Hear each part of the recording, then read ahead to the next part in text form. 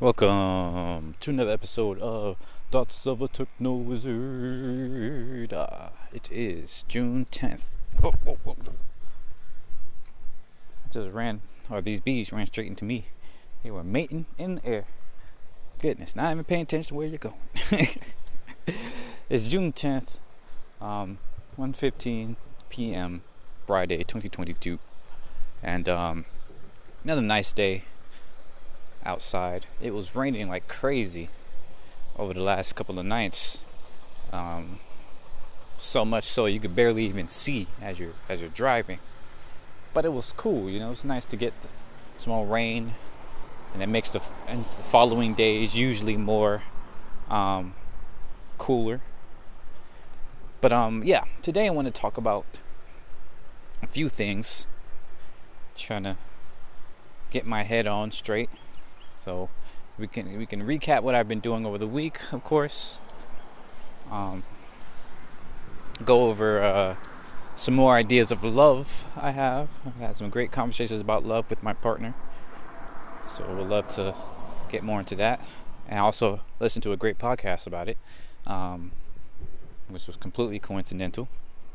And also want to discuss a little bit more about, thoughts on free will and accountability and things like that. Had some more great ideas on that, I think. And finally, would love to discuss some more stuff about solar punk and on the ground activism and things like that, and things I would like to work on, right, where I find my path. So we'll see how much I can talk about.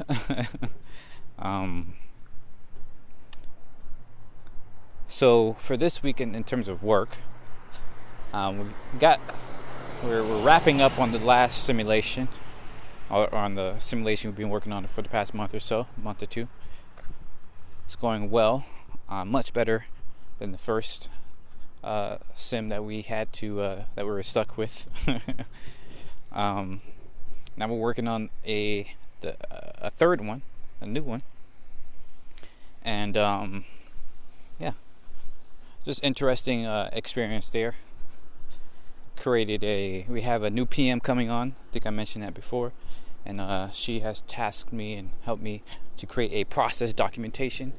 So I like documentation. It really helps. Really helps to put your thoughts on the paper, put your process on paper, and have a good idea of the different things you do and when you do them and things like that. So created a process doc for my design process, and then leading into the developers, QA, and all that other stuff. So that was super helpful. Definitely something I'd use elsewhere, and hope the company can use on other projects. So everything's pretty much going well in that. No traumatic experiences this week, fortunately. But a lot of great learning opportunities. So that's been fun. I've also been trying to figure out and research how to direct movies or direct games, because something I've noticed is that it's really difficult to adequately communicate what I am trying to design, what I have in mind when I'm designing these experiences, where the camera should be looking, and when it cuts away, and different details about the environment and stuff like that. So been trying to do a little bit of research around that as well, so I think that will be quite helpful. But yeah, that's most of the work stuff there, so we'll move on.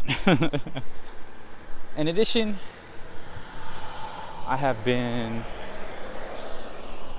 working on, like I said, I don't know what to touch on first. We'll touch on the community stuff. So I haven't been to another meeting yet this week. I've been super busy. But that in and of itself has had me thinking a lot about how difficult it is to participate in community events. And I guess this leads right into topic about love too. But a very concerning thing about how life works in the modern day, especially in car-centric places like America, and capitalist centric places, is that due to the design of the overall system, meaning the way our environment is set up, the cadence in which we must work and things like that, it makes it extremely difficult to actually build and experience a sense of community, right? Even that word community is almost hard, it's almost abstract these days, right? At least I feel like. In my experience, myself and many people I know, and I would wager most people, unfortunately, don't really belong to a strong community, right? The closest thing that many folks have is something like a church community, or a work community, and maybe a school one, stuff like that. Every now and then, or every other group, or some groups might have something like a D&D group, or a group of friends that they do some sort of activity with. But most of us are kind of like between work and home, or school and home, or work and school and home. And at each of those places, we're kind of isolated doing, our work. Even at home, that work is like homework, as in, making sure things are clean and the bills are paid. And when you're not doing that, you're just so tired and wiped out that you just, veg out. You just browse on social media or whatever.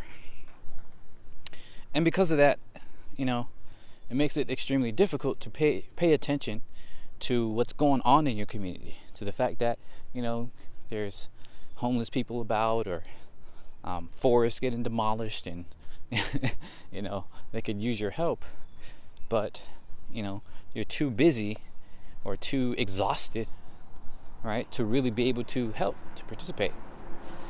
And that's what I've been experiencing myself over the past week or so.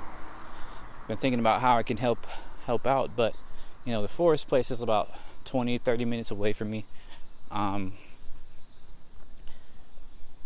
and I work a regular 9-to-5 type of hours, and then afterwards I would go and see my partner, or spend time with my family.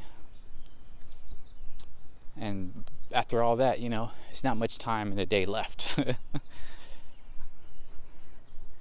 And then you have things like, gas prices going up. So I have to think about, can I really afford to drive all the way out there?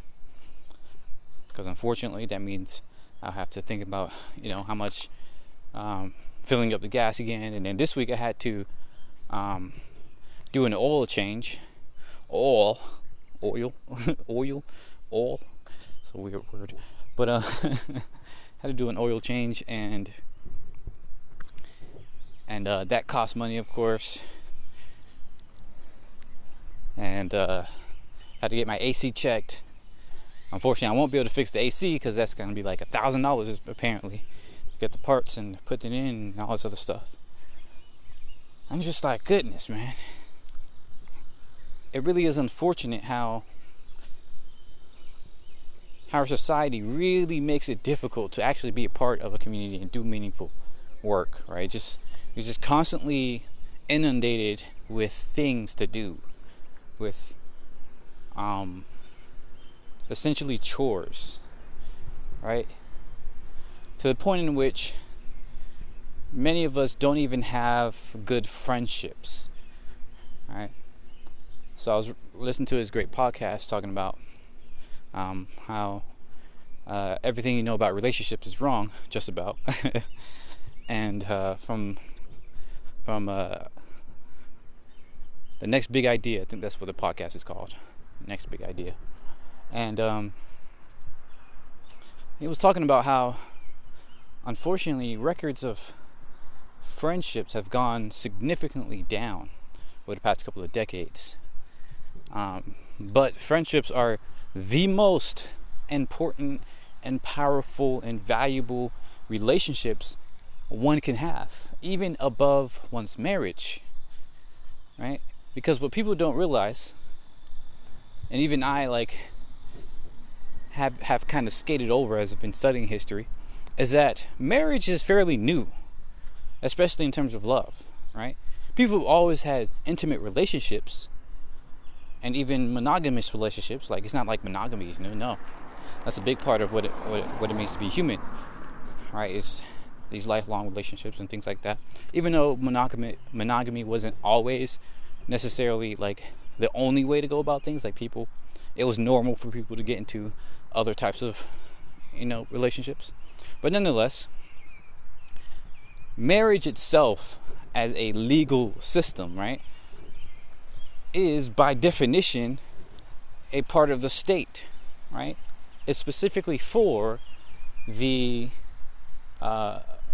political, kind of maneuvering. It's specifically for people with some means to get with other people with more means in order to, get better political favor, more access to more resources, or access to other types of, riches or whatever, right?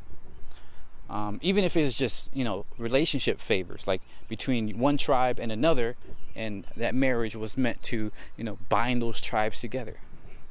A marriage is, by definition, a legal commitment. It's not the same as it's just a simple, monogamous relationship. So the idea that we have today, that marriage is, the end-all be-all of kind of relationships, specifically romantic relationships, is actually way off base. Throughout history, people understood marriages to be specifically for these legal kind of bindings, right? For some greater purpose. While they still would get together for love, but with a, partner that they committed to, it was simply not really, it didn't have to be substantiated by the entire community. It had to be legalized by the local priest or holy man or law, whatever, right? And that's really important to note.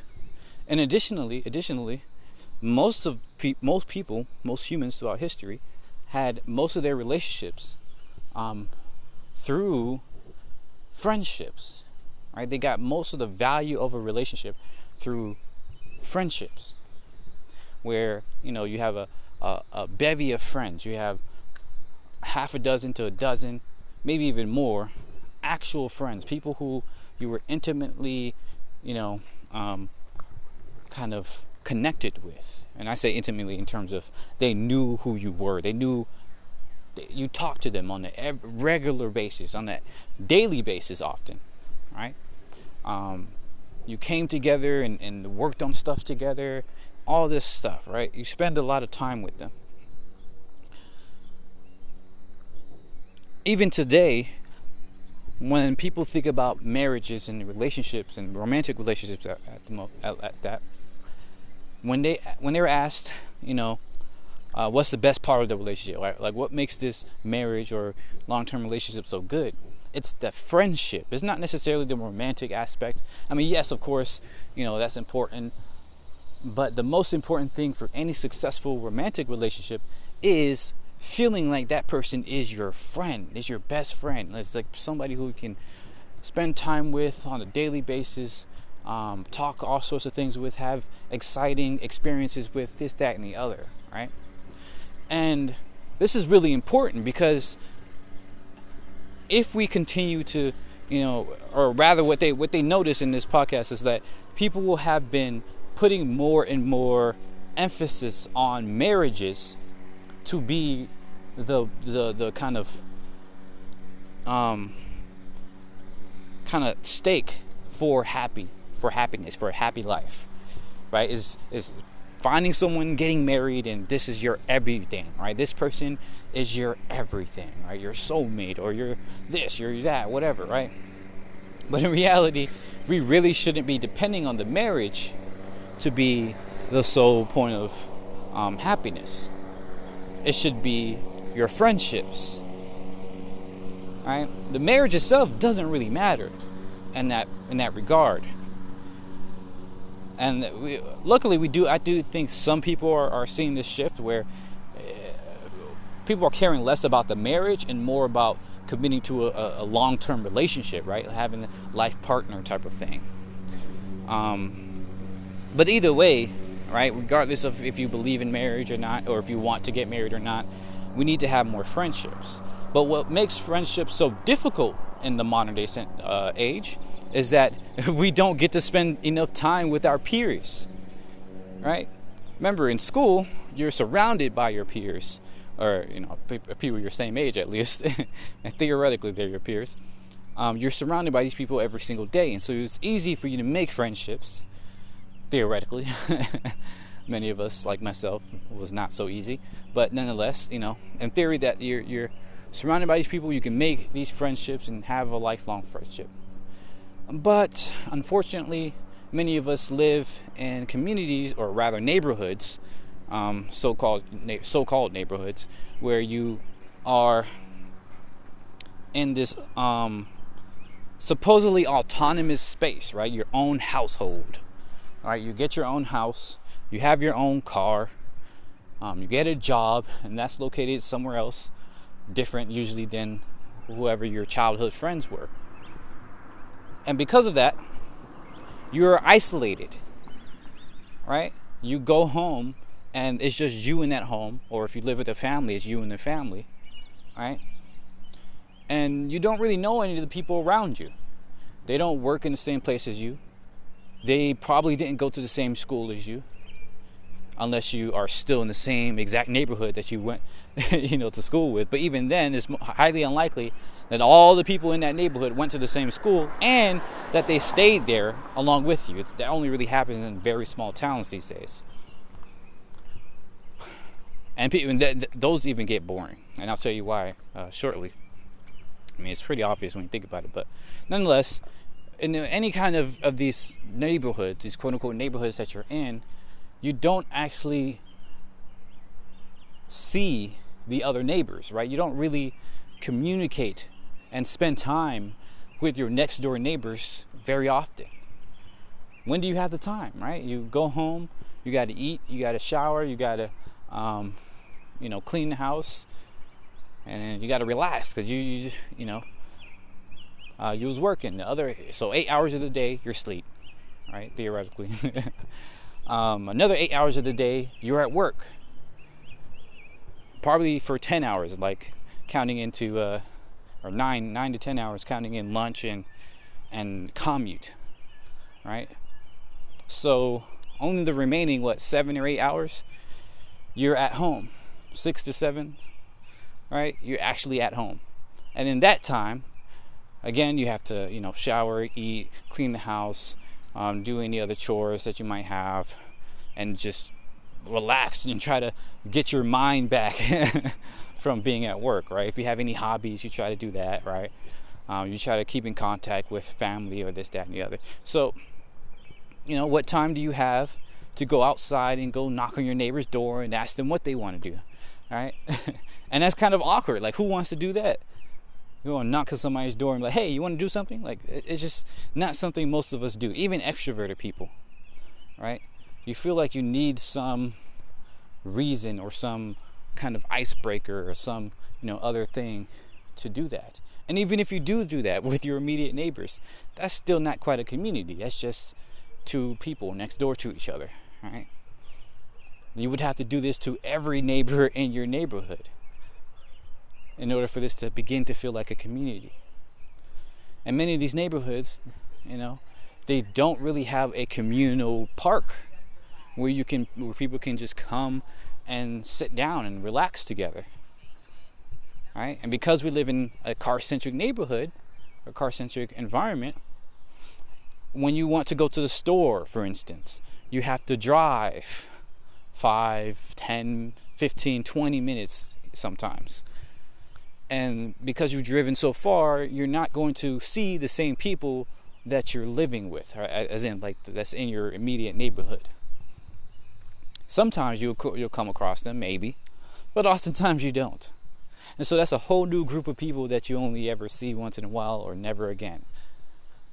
So when you go out to get food, you're isolated. When you go at home, you're isolated. Even when you're at work, you're isolated, especially with the pandemic where we have remote work and stuff like that. Granted, remote work is great. I love working remotely most of the week. But it does make it harder to, feel like I am really, be able to communicate with everybody on a regular basis at work. It's a trade-off. Even if you did work at, or at work most of the time, even then you're only still really talking to people during lunch or during certain breaks or every now and then, at work. Because if you do have those water cooler talks or whatever on a regular basis, your boss is gonna be like, what's up? You got work to do, right? You got to be at your desk working. And they try to, alleviate that through an open plan setting, but that's very distracting. It's very hard to focus if you're sitting right next to somebody talking or listening to music or whatever, right? It's usually better if you have your own desk. It doesn't have to be a cubicle or room, but, having your own desk is usually more productive. So, I hope you get my point here. It's like we're extremely isolated in today's time. And that is extremely, extremely concerning. Because what makes us human, right? What is the key factor of human nature is being social. Something they pointed out in the podcast is that for most of human history, people lived almost exclusively in some sort of community, usually multiple communities. Whether that be a tribe, meaning an actual, kinship group of 20 to 50 people who you saw every single day, and you spent almost every part of the day together, right? That was a tribe. Or if it was like later on, some sort of extended kinship group, extended family group. It's similar to a tribe, but in a city type of setting, and you lived in like a courtyard type of space with a whole bunch of your family in that general vicinity. Or in those early cities, they had a whole bunch of common areas, right? There's a local theater, or a park, or a, whatever, right? Most of the cities, in early cities, were commons, were places where the public can just sit around and talk with each other and chill with each other on a daily basis. Even when you were working, right? You might work in a smithy that was full of other people, right? And it's usually, very close to the street, so you can just walk into the street and talk to other folks or something like that.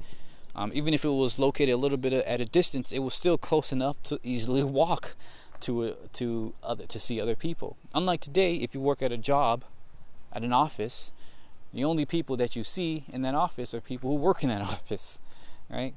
And when it's time for lunch, you have to go and get in a car and walk and drive somewhere, right? Very few of us live in a place where we can actually walk to another place, and those places are usually pretty nice. That's probably even worse for many people who are, living or working in retail positions or factory positions where you have a 15-minute work thing and you have to like scarf down lunch real quick and then, run back or something like that. It's really sad out here, y'all. But nonetheless, the point here is that we don't really have a sense of community in the 21st century. And that's extremely concerning. And that is why, what we see with the internet is even more concerning. It's because a lot of those relationships, and they've tracked this as well with a lot of data, is that relationships have drifted away from close, intimate relationships and friendships and things like that. People at your church or people at your school or people at your work, people in the common areas, right, at an arcade or at a bowling alley or whatever, community bowling alley, or even a mall, right? That was a community mall, not just some huge big box place.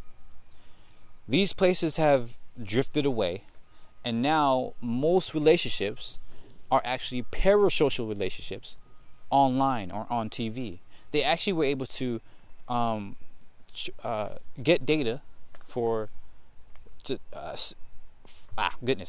stemming back from the 50s, from when television became popular, where people spent less time with each other and more time watching TV, and those relationships, became parasocial relationships, where they looked at these celebrities and all these other folks that they're seeing on TV, and now people feel like they have a relationship with these people that they actually never meet, that they never met, or they don't actually know, right? But you feel like you know them because you see them every day on this television show. And so most of us have grown up, being closer to the people that we watch on TV, whether that be real type of reality TV, or what do you call those? Like a Drake and Josh, type of thing and stuff like that. I know it's an older one, but you get or Sweet Life of Zack and Cody, stuff like that, or even cartoons or anime, right?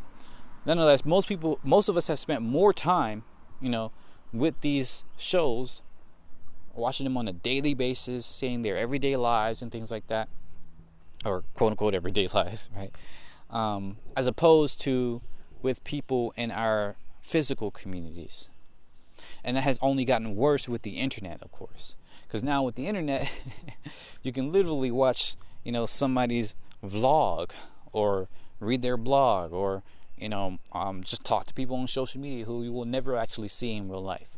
And the only part of them that you see is what they, put online. And yes, much of that can be real. Don't get me wrong. Like, I share a lot of myself on these podcasts and my blogs, or when I'm just texting people online. That's a real part of me, but it's still only a small part of me, or at least a fraction. I'm not sure how big that fraction is. Sometimes it's a large part, sometimes it's not.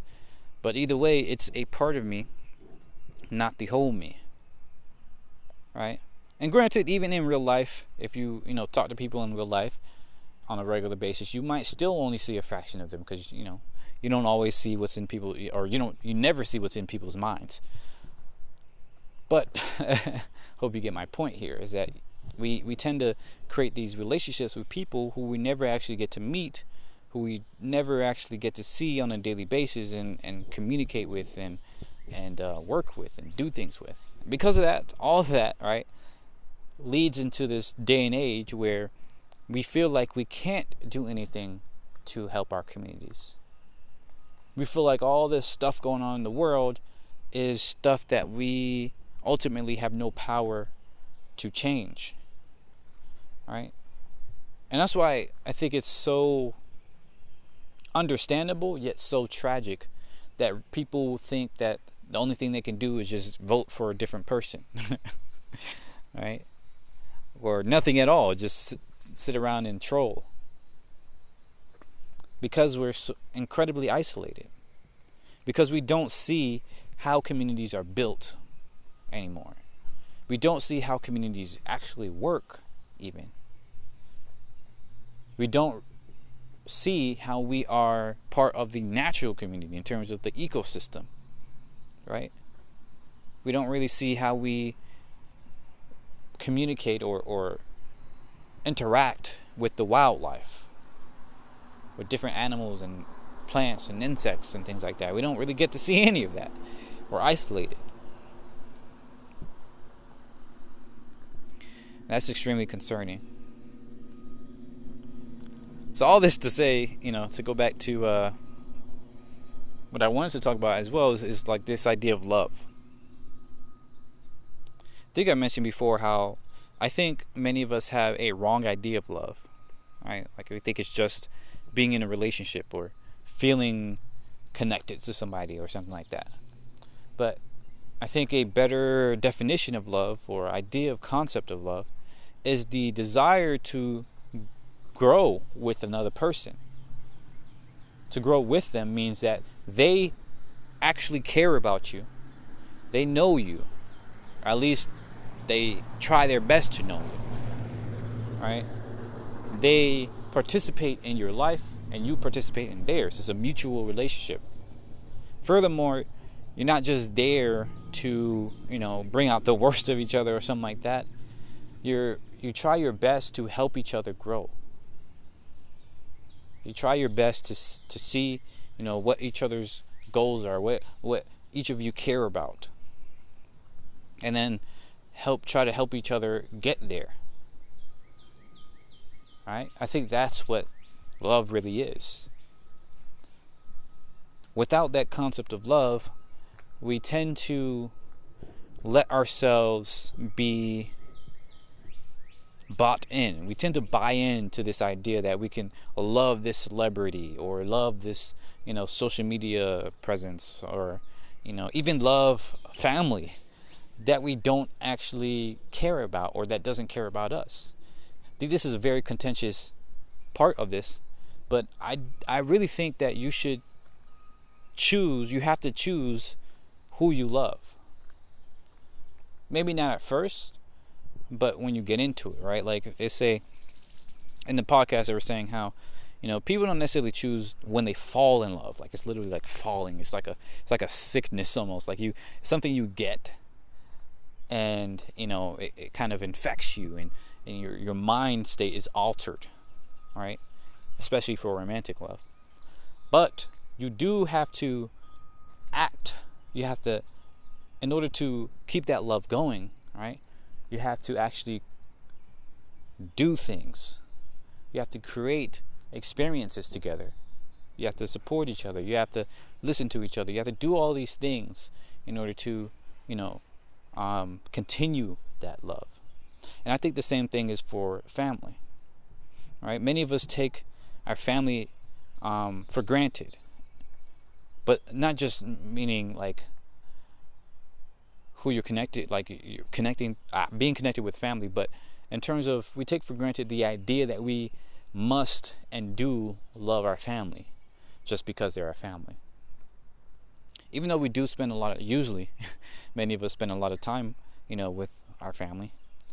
I would argue that, especially these days, many of us, or maybe not even just these days, but going for a long time into hierarchy, ever since, the development of patriarchy and many patriarchal hierarchical systems. But many of us live in families in which are not supportive, right? Where our family members abuse us the most. And in fact, we know this to be true in that most kidnappings, for instance, and most sexual abuse, especially as kids, or onto kids and things like that, are done by families or loved ones. Right? Many of the worst, or many of the highest quantity of these crimes in the 90s, or even in going from the 70s to 90s and so, you had this idea that, it's not safe for our kids to be outside because people are getting snatched.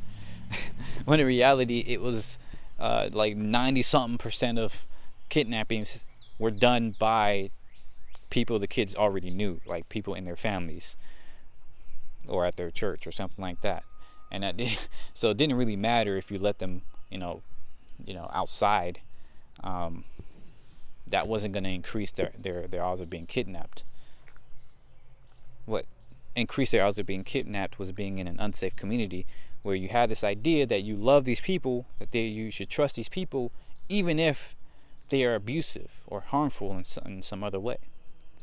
So yeah, I think we too often say, we love our family, you should love your family, and if you don't, then you're a bad person, right? If you don't love your brother, your sister, your mom, your dad, these people, grandparents, all this, then you're a bad person, right?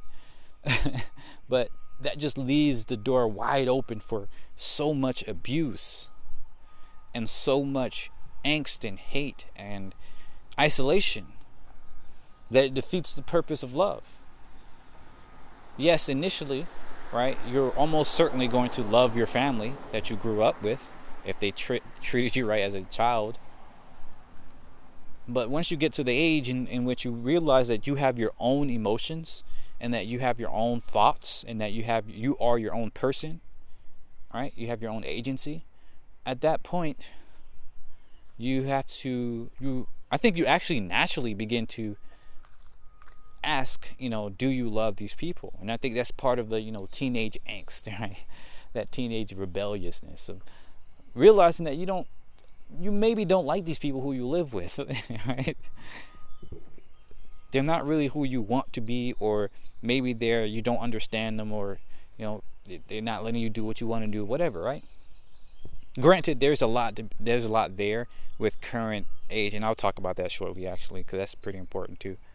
But before I get to that, I think part of the teenage kind of rebelliousness age is the fact that we are beginning to realize that we don't actually love these people. We don't necessarily have to love these people, but we're quickly indoctrinated with this belief that, oh yeah, you better love them, right? You don't have to like me, but you love me, right? You don't have to,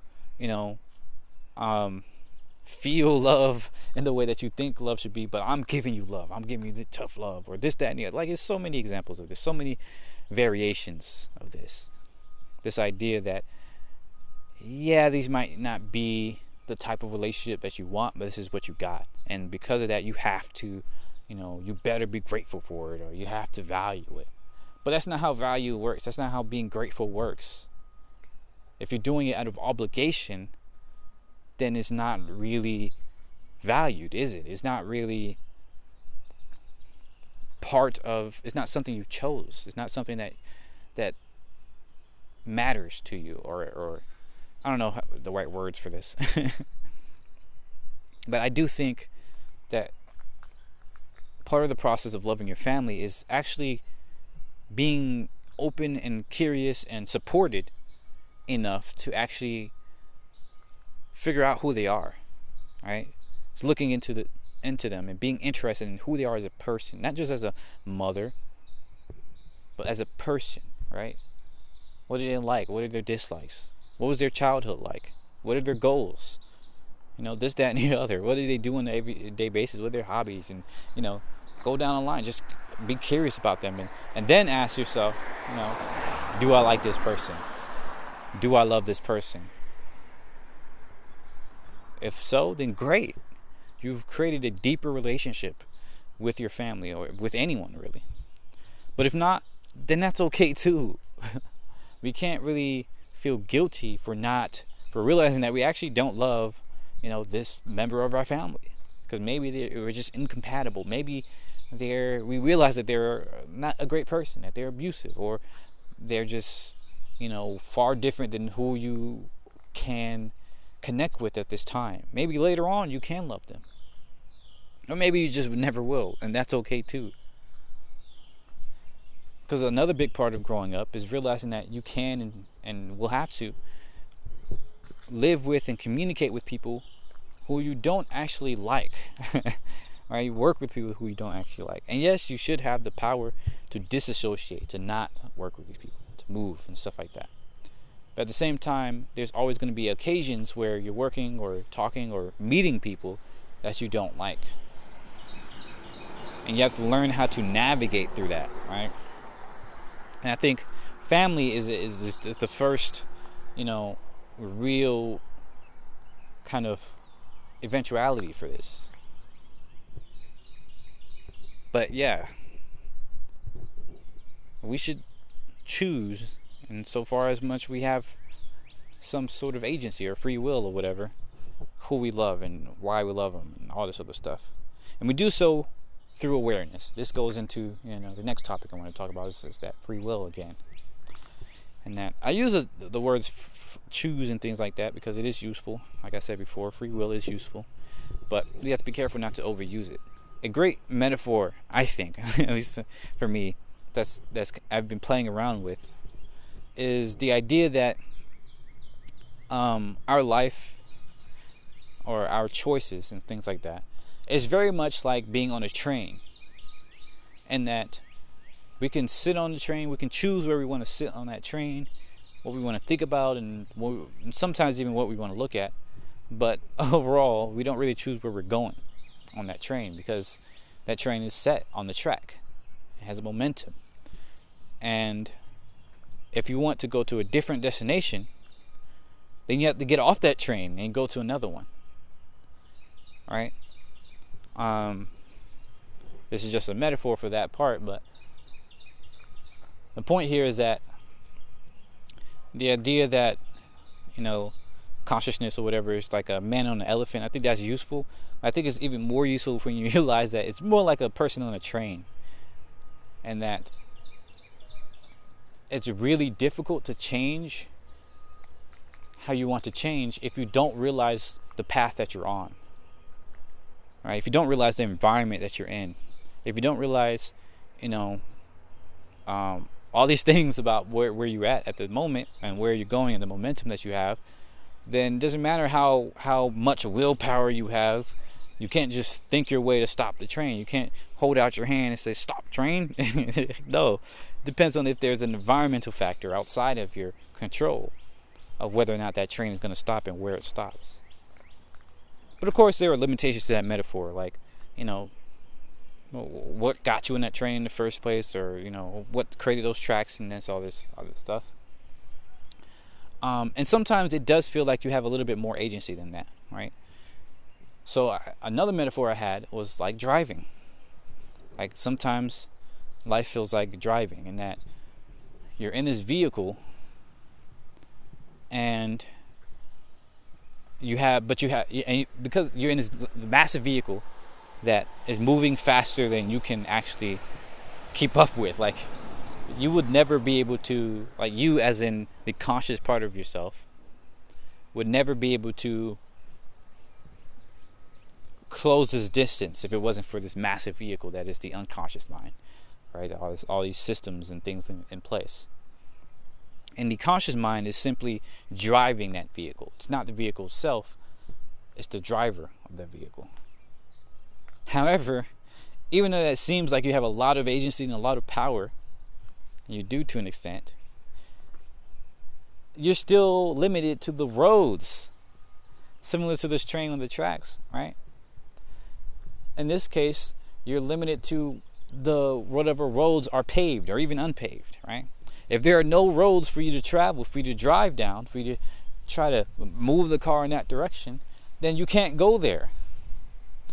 And if you don't know where you're going, if you don't know, you know, where this road is going, or, you know, where this turn will take you or whatever, then you're going to be in uncharted territory. And that's not always a bad thing. Like, you can very quickly, you know, look around and ascertain where you are and figure out, you know, what you want to do from there. And that's a lot of what the mind does, right? We have the conscious mind is, the job is to, like a driver, be cognizant of what's around you. You have to constantly be on the lookout for what's going on.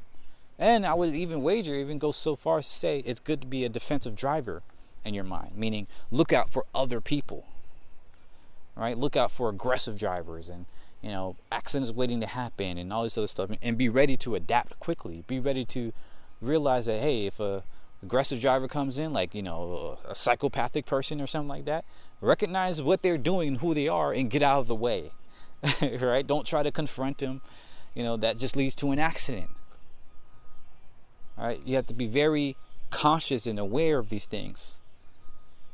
And that will help you be safer. That will help you have a better experience as a driver.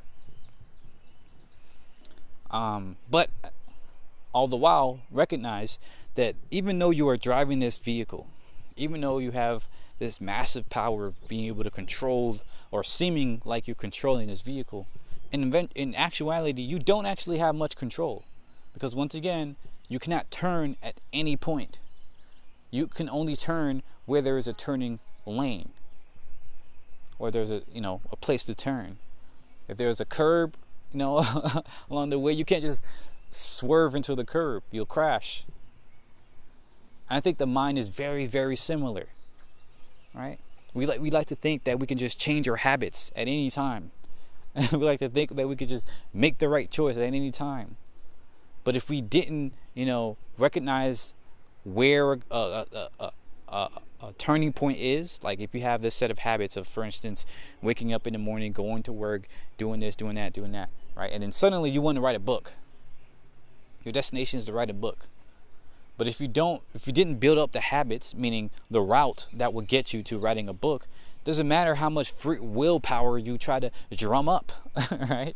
You're still driving the same path. If you want to, write that book, you have to actually take a different route. And in that, you have to slow down at one point. Like whenever you make a turn in a car, you can't just go full speed into that turn. You'll crash or have some other accident. Get some whiplash or whatever, right? Likewise, when we're trying to build habits and build new habits, sometimes we have to slow down and be like, okay, let that inertia die down, and then you can make that turn. Then you can make that change. This is why I really think that having a more systematic, way of viewing the world and realizing that free will is extremely limited, if maybe even non-existent. But either way, like realizing that there is more power in being aware of not just the environment, of not just yourself, but the environment as well, right? Not just self-awareness, but environmental awareness, systematic awareness. Like it's way more powerful to recognize how much power you do not have than it is to think that you have way more power than you actually do. This idea that we can just will ourselves into doing whatever we want completely ignores the fact that you can't, you will seriously hurt yourself and other people if you try to, turn a corner where you haven't slowed down or where there is no corner. We have to be very careful and conscientious about, the routes we take, the speed at which we're going, the speed of change and how we change and this, that, and the other, right? So yeah, that was the metaphors I was thinking about before, and I think hopefully it helps people.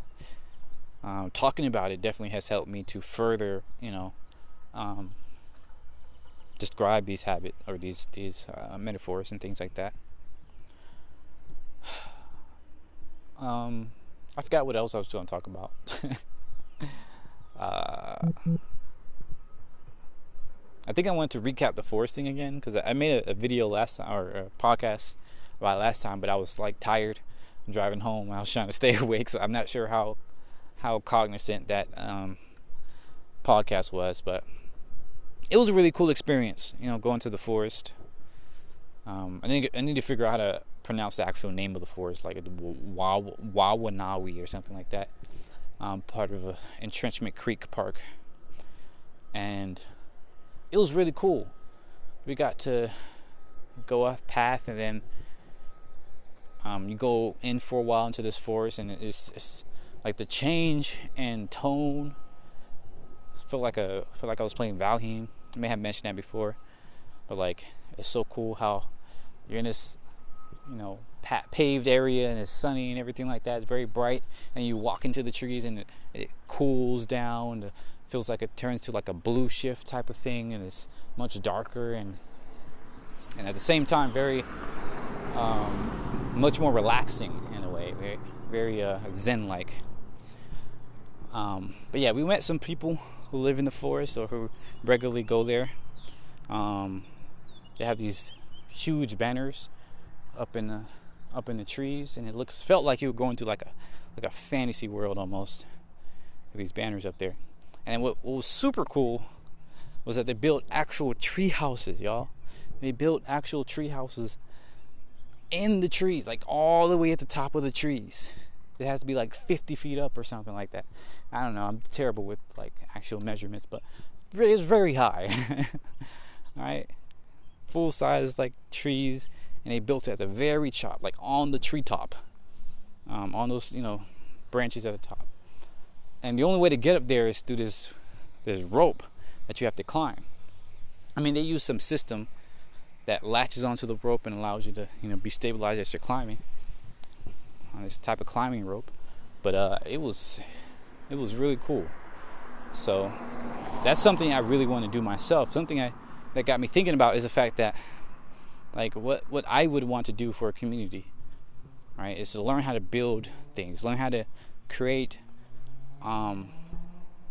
modern day technologies in a sustainable way. Right, like as I was walking through this forest, I was thinking about how can we build like a irrigation system so that the river can feed closer to this area, because one of the big things that they're looking for is reliable water carrying objects, jugs and things like that. It'll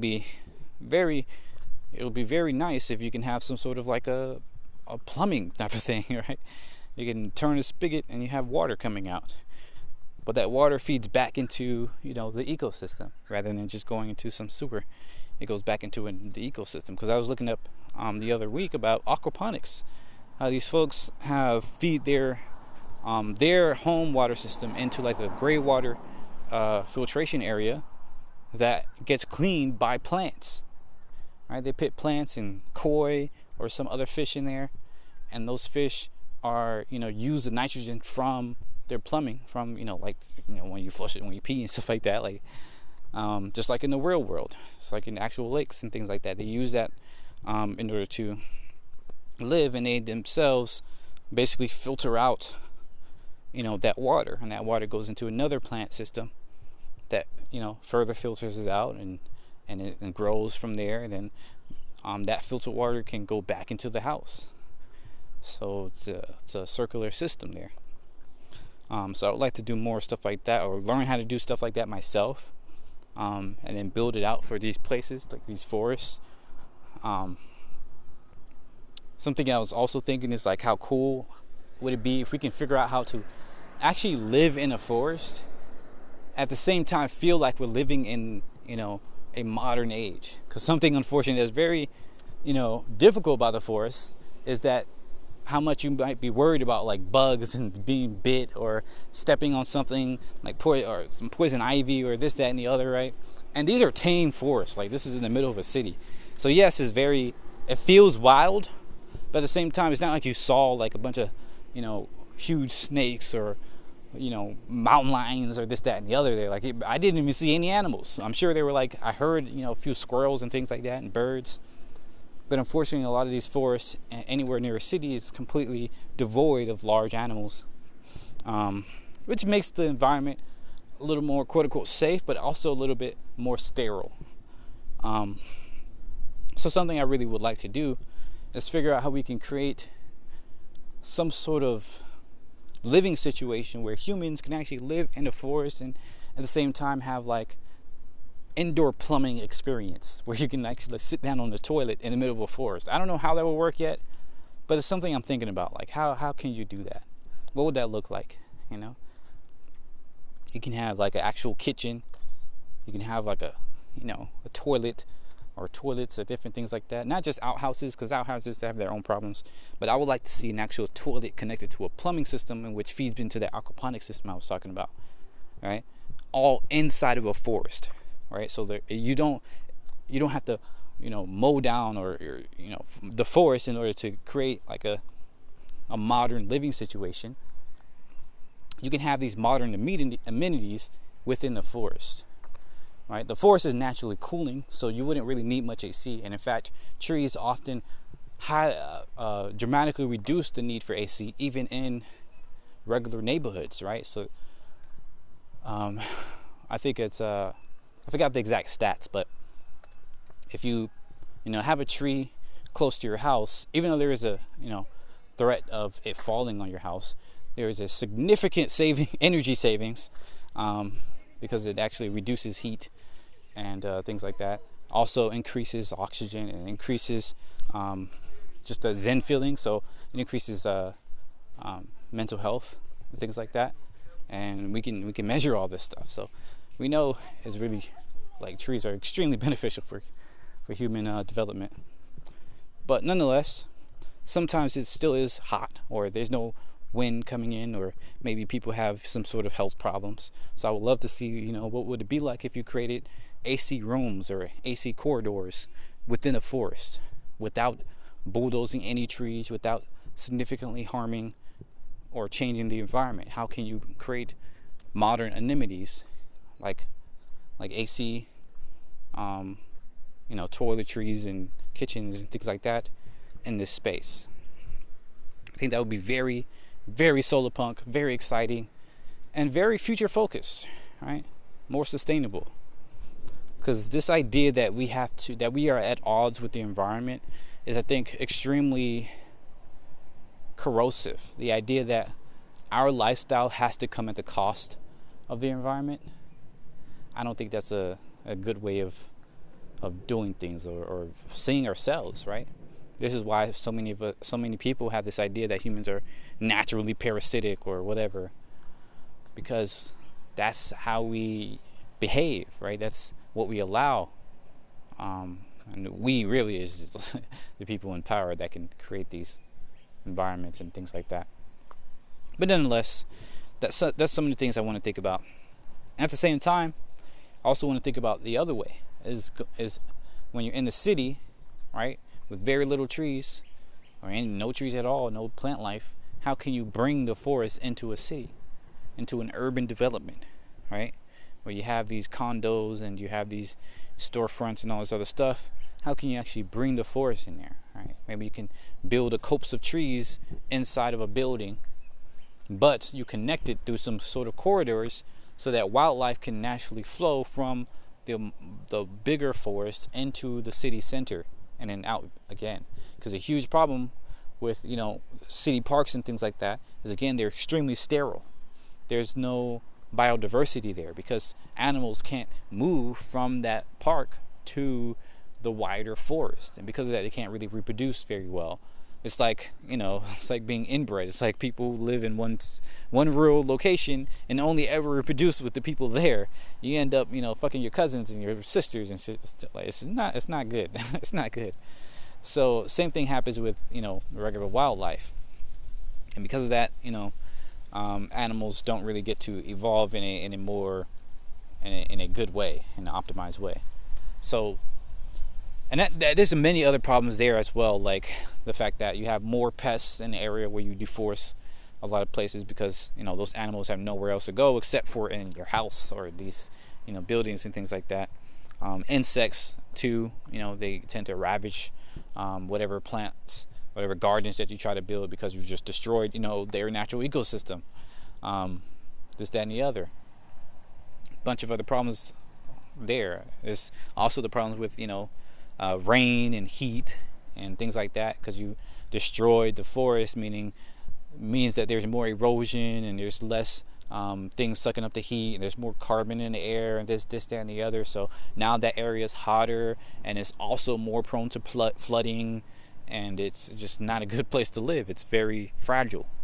So if we can combine these things, if we can, for instance, build forests in a city, or build modern amenities in a forest, I think that would be amazing. Another idea is also to figure out how to build in ways that are inherently very ecological. Like, what if we build a house that is like a giant tree, right? Like, literally structure the house so it looks like a tree, it feels like a tree. Insects and animals can come in and out of certain areas or whatever. If you want to keep certain areas clear, you can do that without disturbing the overall wildlife. How can we, do that? What would that look like? Maybe the leaves and things like that would provide ample solar energy, right? We have way more surface area than just a huge solar panel. Maybe you can have way more power coming in. Maybe we can use piezoelectricity from the wind and create power that way, Maybe you can use a better plumbing system so that it connects to the local rivers and things like that, right? Like, there's so much stuff that we could be doing, and I think that we need to explore these more radical ideas, these more ecological ideas. But yeah, gotta end it there. Got a couple seconds left, and as always, thanks for watching, thanks for listening. Let me know your thoughts, yeah, keep thinking, keep being critical. Go do things in your community, see what's going on with your community. Forest folks you can help, cops you can stop, communities you can build, and let's change this world for the better. We can do it. We're just gonna have to adapt a lot. That's probably what I'll talk about next time, is how we might be able to adapt radically for a changing climate. But yeah, that's it. Have a great day. See ya. Bye-bye.